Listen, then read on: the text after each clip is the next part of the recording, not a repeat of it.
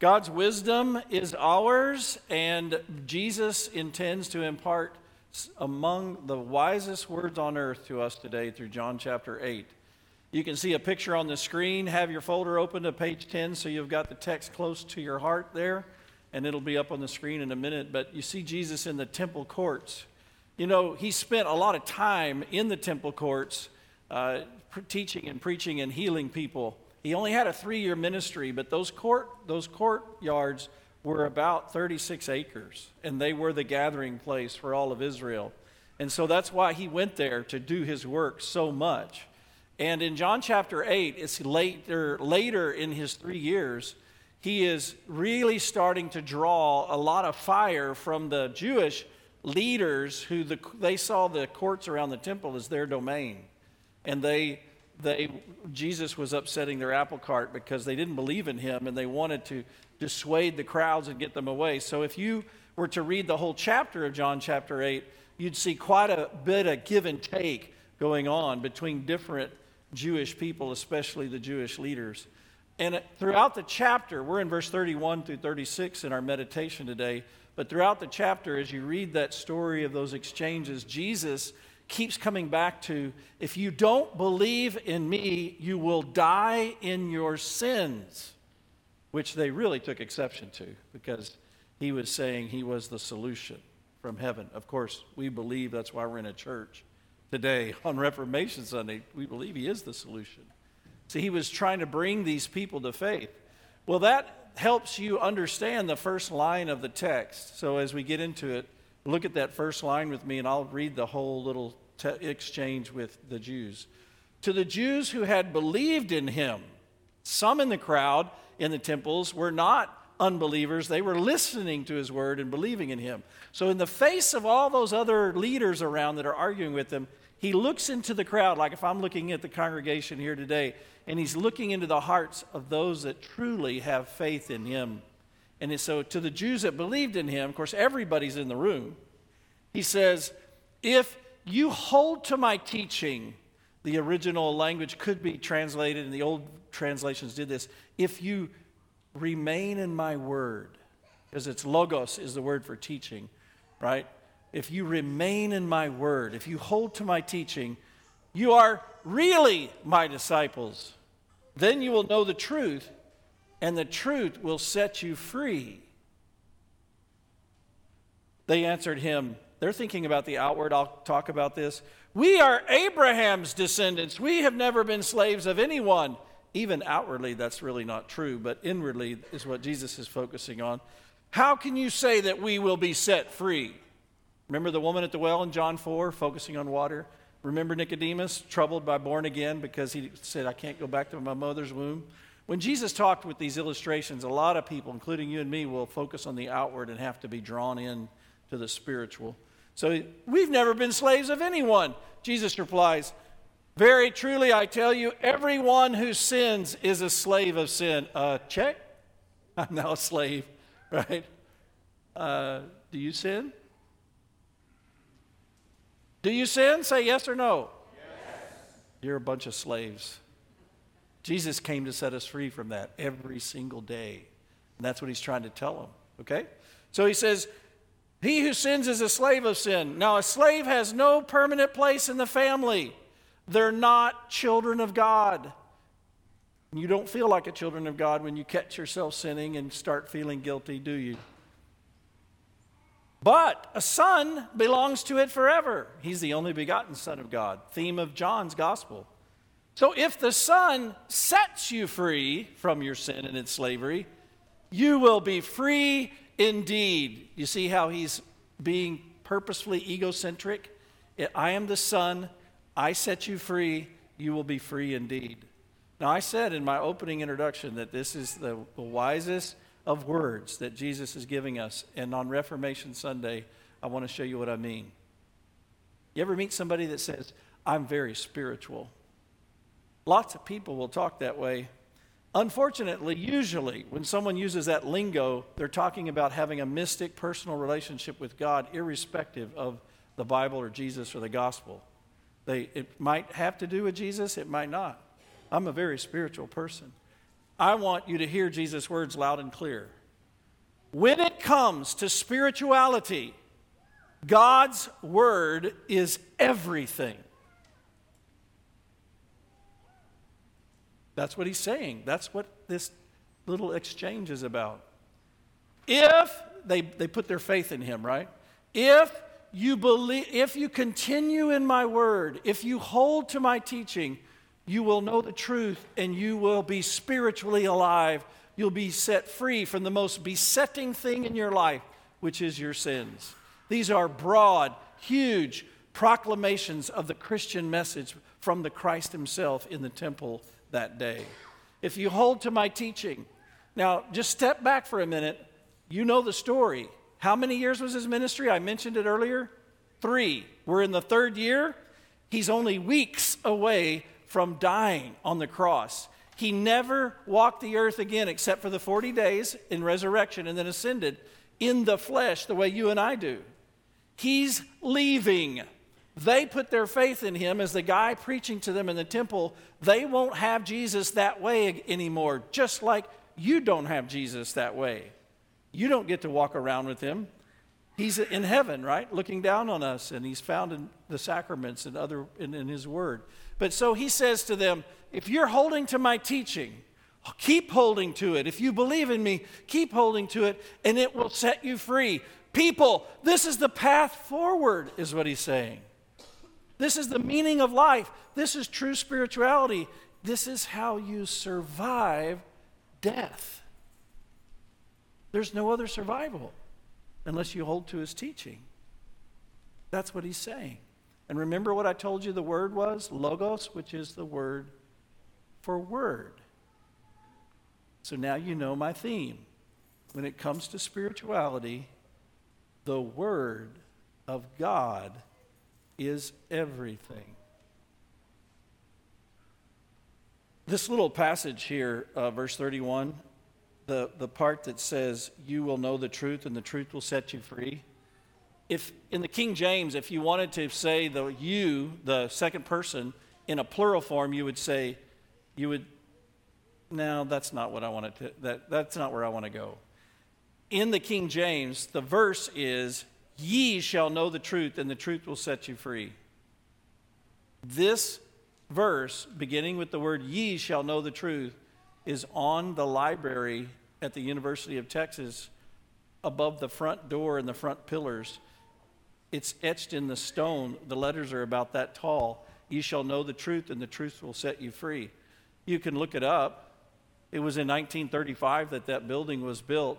The professor that was behind the communication from the university, he was a university professor with the architect and the committee, the building committee, had several different phrases. He was the librarian. He wanted several different phrases. They didn't like most of them. So this is the one he found from the Bible that they put up there. And when you read what his reasoning was for even having this as a choice, this is what he said. There's truth in all these books, and students need to learn as young people coming to the university that that the knowledge is freedom, and you need to study more to get more freedom, and you need to be intelligent and not be a victim of ignorance. Okay, so that may be a truism, but since the verse was taken from a conversation of Jesus's, that we just have to say that's not what Jesus was talking about, was it? So forever it's etched in a building to speak a message that isn't what the original message was. Look how easy it is to have the words of Christ rattling around society without actually knowing what in the world he was saying. This is why I get so excited about sharing this passage with you, because I get to share with you what he's saying. When he said the truth will set you free, in a context where he's saying he's the Savior from sin, he's saying that the truth about Jesus sets you free from 3 very scary and debilitating things. Guilt, intimidation from the sin's power, and condemnation. Now, the truth of Jesus sets us free from more, but these are the top 3. And we're going to start with guilt. He's talking about it all through the chapter. He talks about it all through his gospel. He talks about it all through the Bible. He came to set us free from guilt. Guilt is the feeling that comes from knowing you messed up. Everybody has the moral law of God written in their heart. The moral law of God, it can be summarized by loving God and loving people. Everybody breaks the moral law of God all the time. In the course of the 30 seconds I've been preaching, see, you're already sinning. You're thinking, he doesn't know what he's talking about. No, I'm just teasing. In the time I've been preaching, you've already broken the moral law of God in your thoughts somewhere, because that's who we are, right? But on top of the moral law, your teachers and your parents taught you some other good things, and you've broken those too. In fact, you could make all the rules, and you'll break those eventually, because you're that sinful. And guilt is the honest admission to oneself, I am a sinner. I do break the truth. I do wrong. I think wrong sometimes. I say wrong things sometimes, and I do wrong things sometimes. And without something to deal with that guilt, every single guilt thought has a weight to it emotionally, spiritually. It's like when I look out and see all of you sitting there, I see you all with backpacks.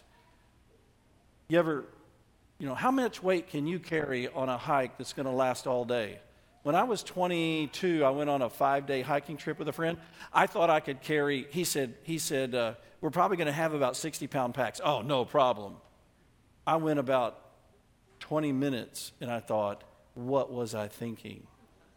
With you, if you're carrying around guilt of all the little things you've broken, the laws you've broken, or some really big ones, they're big in your mind, they may be big in your family's mind, they might even be big in society's mind, and you're carrying those around with guilt, it's unmanageable. And so you know what we do as sinners if we don't have the gospel? We blame, we deny, we self-medicate, we do something with the guilt, and we suffer with that guilt.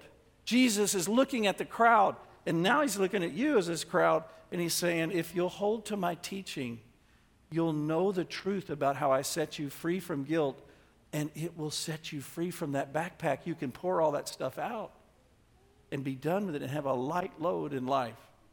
My yoke is easy and my burden is light. And this is how it works.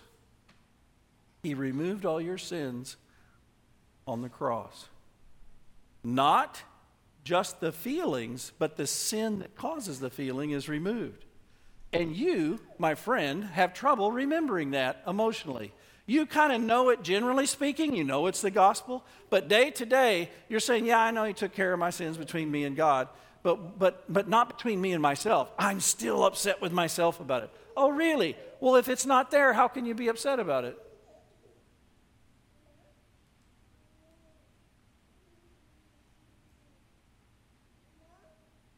I have a messy pickup truck. We traded cars this week. My wife, I needed her car. It's better gas mileage. Drive down to Corpus. She took my pickup. She hates my messy pickup because it's messy. But she loves me. I was thinking about, I gotta driving back from Corpus. I gotta get in there and vacuum the whole thing. I do detail it. I need to detail it. I got home. Mary had already detailed it.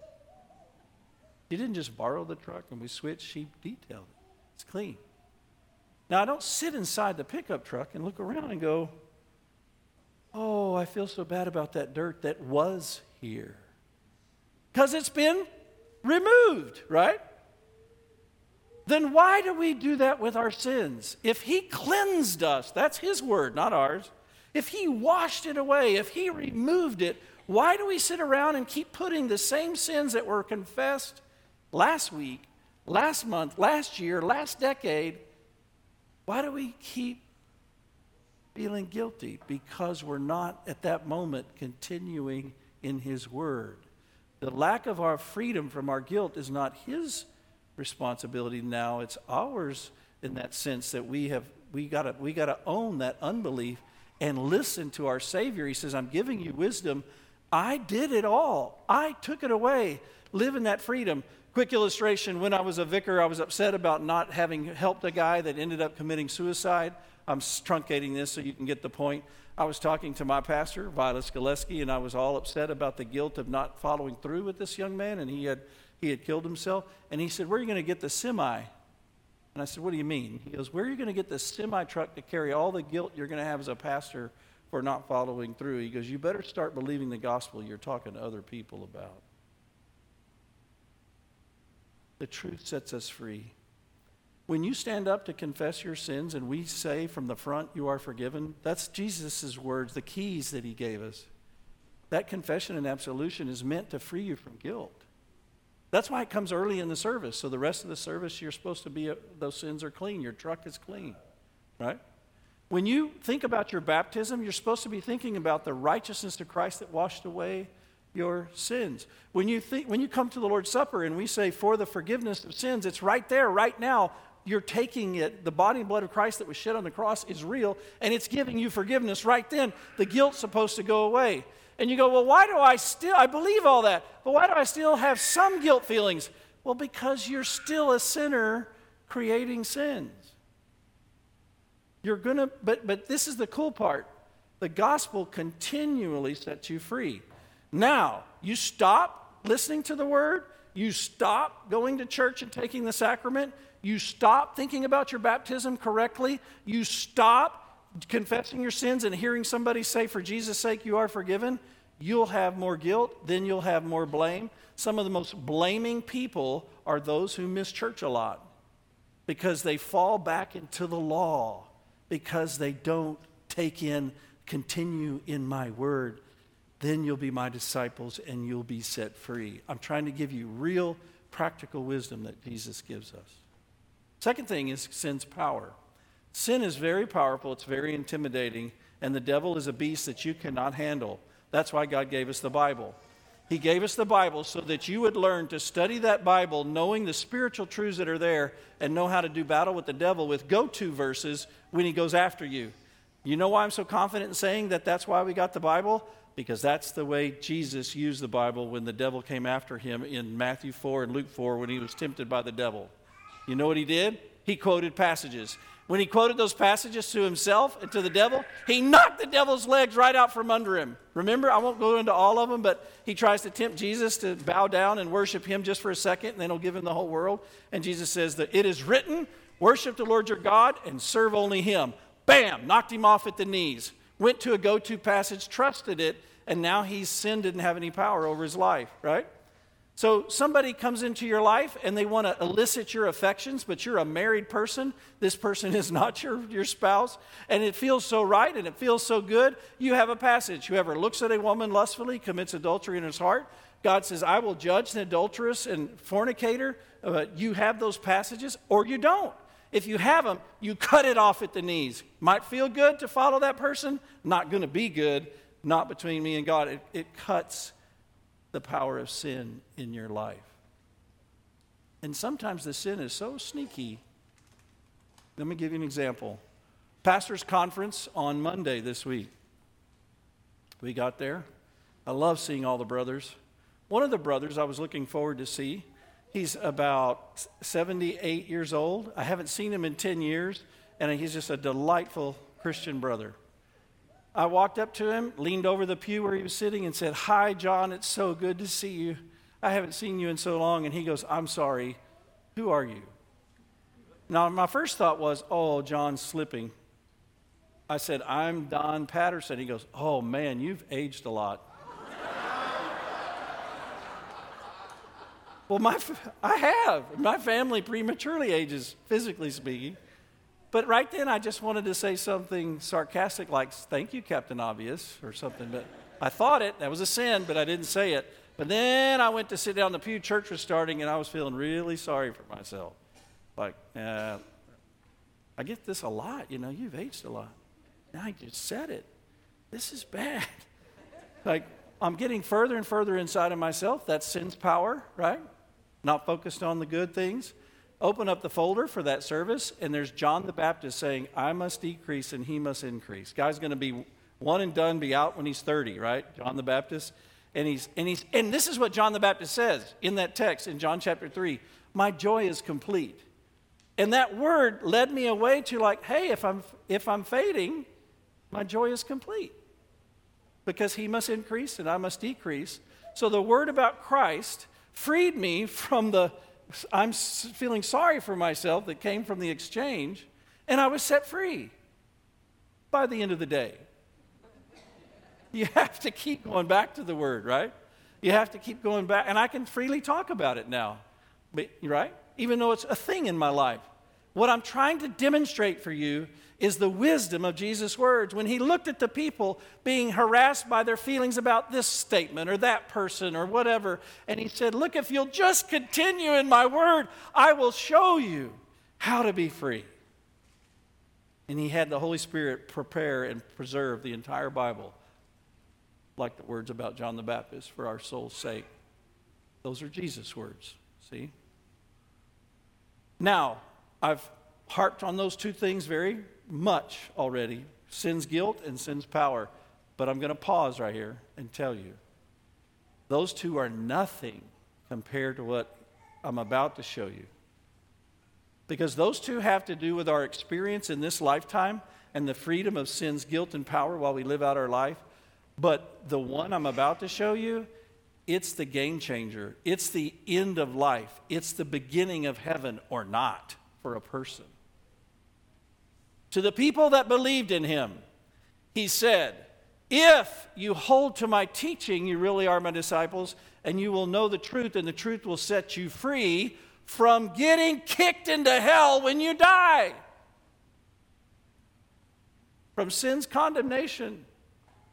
If you'll hold to my teaching, it will set you free from going to hell. You won't, because you held to my teaching, which is me freeing you. Remember I told you the whole chapter's about this, freeing you from your sins? Freeing you from sin's guilt before God. Not guilt before you, just you and your feelings of guilt, but your guilt before God. Because whether you think it or not, you are accountable to God. Sin factory you are. And you don't have a chance, I don't care how long you've been a Christian, if Jesus didn't set us free once and for all. You can be as good as you want to be, but you're never going to be good enough. You're going to go to hell if he didn't go to that cross.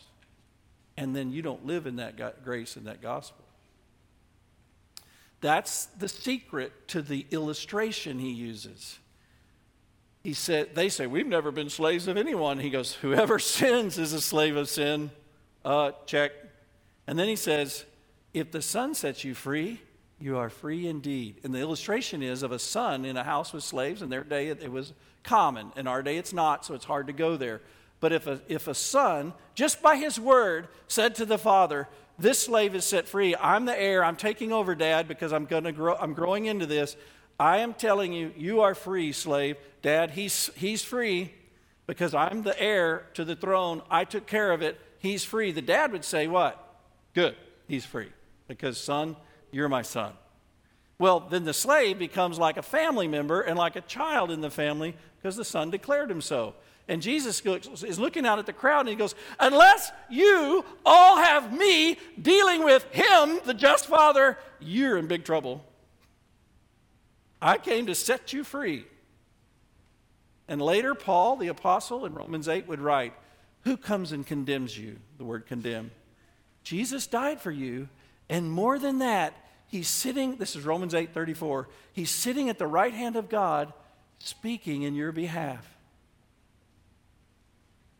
Do you know what? If you didn't have Jesus speaking in your behalf in God's ear, you and me, we are in big trouble.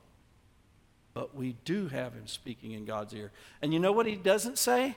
He doesn't say, oh, Father, she's improved so much, you just have to be patient. He's not saying that. Not about condemnation. Patience has nothing to do with justice. He's saying, I died for her. I died for him. I completely covered it. You sent me. I did it. And you know it's good. And the Father says, yes, son, it is. If you say she's free, if you say he's free, he is. If we continue in that word, then we are his disciples. We'll know the truth, and the truth will set us free. This is the most irksome teaching to someone who doesn't have faith, because it puts it completely on the shoulders of another. I remember many conversations, but one late at night at the end of a great steak dinner down in downtown Austin. This wonderful woman and her husband with Mary and me. And she said, "You mean to tell me that you really believe that it all depends on that one person and what he did 2,000 years ago?" And the answer is yes. As illogical and foolish, 1 Corinthians chapter 1, it's a foolish message to the world. As foolish as it seems, it's our only hope. In chapter 8, a little bit later, he goes, "Who of you can convict me of any sin?" Again, that's all part of that good news. If he had sinned once, he could not be the guy talking to the Father in our behalf. But he didn't. And he was a perfect sacrifice, and he rose from the dead to declare us innocent. And he's our hope, and it sets us free from living a life fearful of being judged. And you may not like to talk about it, but you do often fear that you're going to be judged.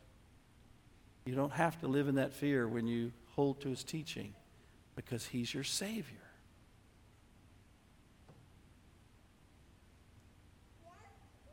Go to that next slide, please.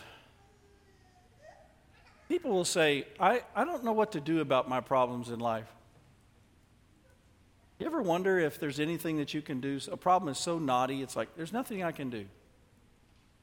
Well, there's two things. The Word tells you to give it to God in prayer. And the second thing is, you can go to the Word and find passages that lead your heart through the problem, lead your heart to a better state of mind, lead your heart to a more peaceful way of thinking about it, to lead your heart in the Word of God. There is always that you can do. But God's people are not all that practiced at it. When Luther, who had trouble with his thoughts his whole life, figured out that the Word was the power, it's what ignited the Reformation. When he figured out it was hidden in that book that was hidden in his church, and it was not used, and he was learning to study it, and the message would jump off the page that Jesus was the freedom from guilt and the freedom from power and sin's power and the freedom from... He just got electrified by it, and he was a teacher in the college, straight to the classroom and told his students, started writing about it, blasted it in the streets, nailed it on his church door, preached it, wrote it, defended it, said he would die for that, translated the whole Bible because no one in German could read it. The New German could read the Bible in Latin, so he translated it into German so it wouldn't be hidden away in Latin. And he got a bunch of friends to help him, and then they started printing it. And it was all about continuing in the Word of God, so you and I would become people of the book. You know what our trouble is more than anything else in our culture? It's that we're distracted by too many shiny things other than that beautiful, wonderful Word of God. And so we've got the words of a TikTok or the words of a media, whatever, but not the Word of God. We're distracted by our affluence and all these other things. The more Word, dear Christian, you have in your heart, the more spiritual you are, the more at rest you are, the more happy you will be. Hit that next slide.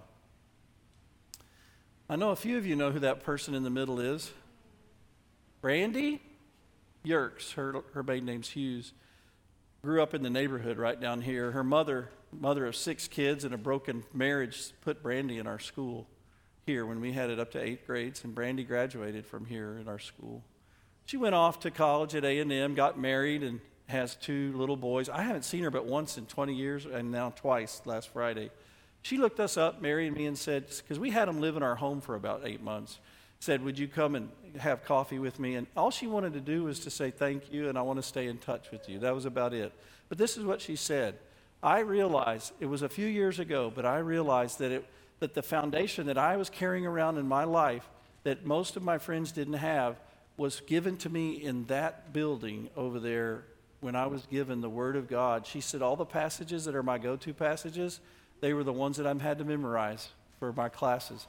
The hymn verses, the Word of God, she said it all is in my heart. And she said, I've been able to build on that, and I'm in Bible studies, and she told me the church she's a part of, and part of the Sunday school program, youth ministry. But she said it's that Word of God, and she said, you don't know, because she said we passed through here, passed through the school.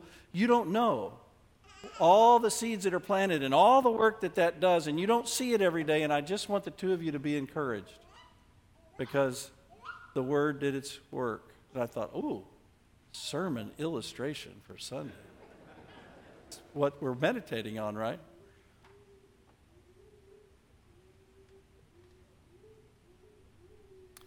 That little slide's not about Brandy or me or Mary. It's about you. If you hold to his teaching, if you continue in his word, you'll be free from sin's guilt, from sin's power, and from condemnation at the last. Let's use this word from Christ not like a quote on the front of a library. Let's use it as a mantra for our hearts. I'm going to stay in the Word, and I'm going to let the Word be mine, and I'm going to do what Luther did, and I'm going to try to give the Word to as many people as possible before I pass by condemnation and wink at it and hightail it into heaven. Amen.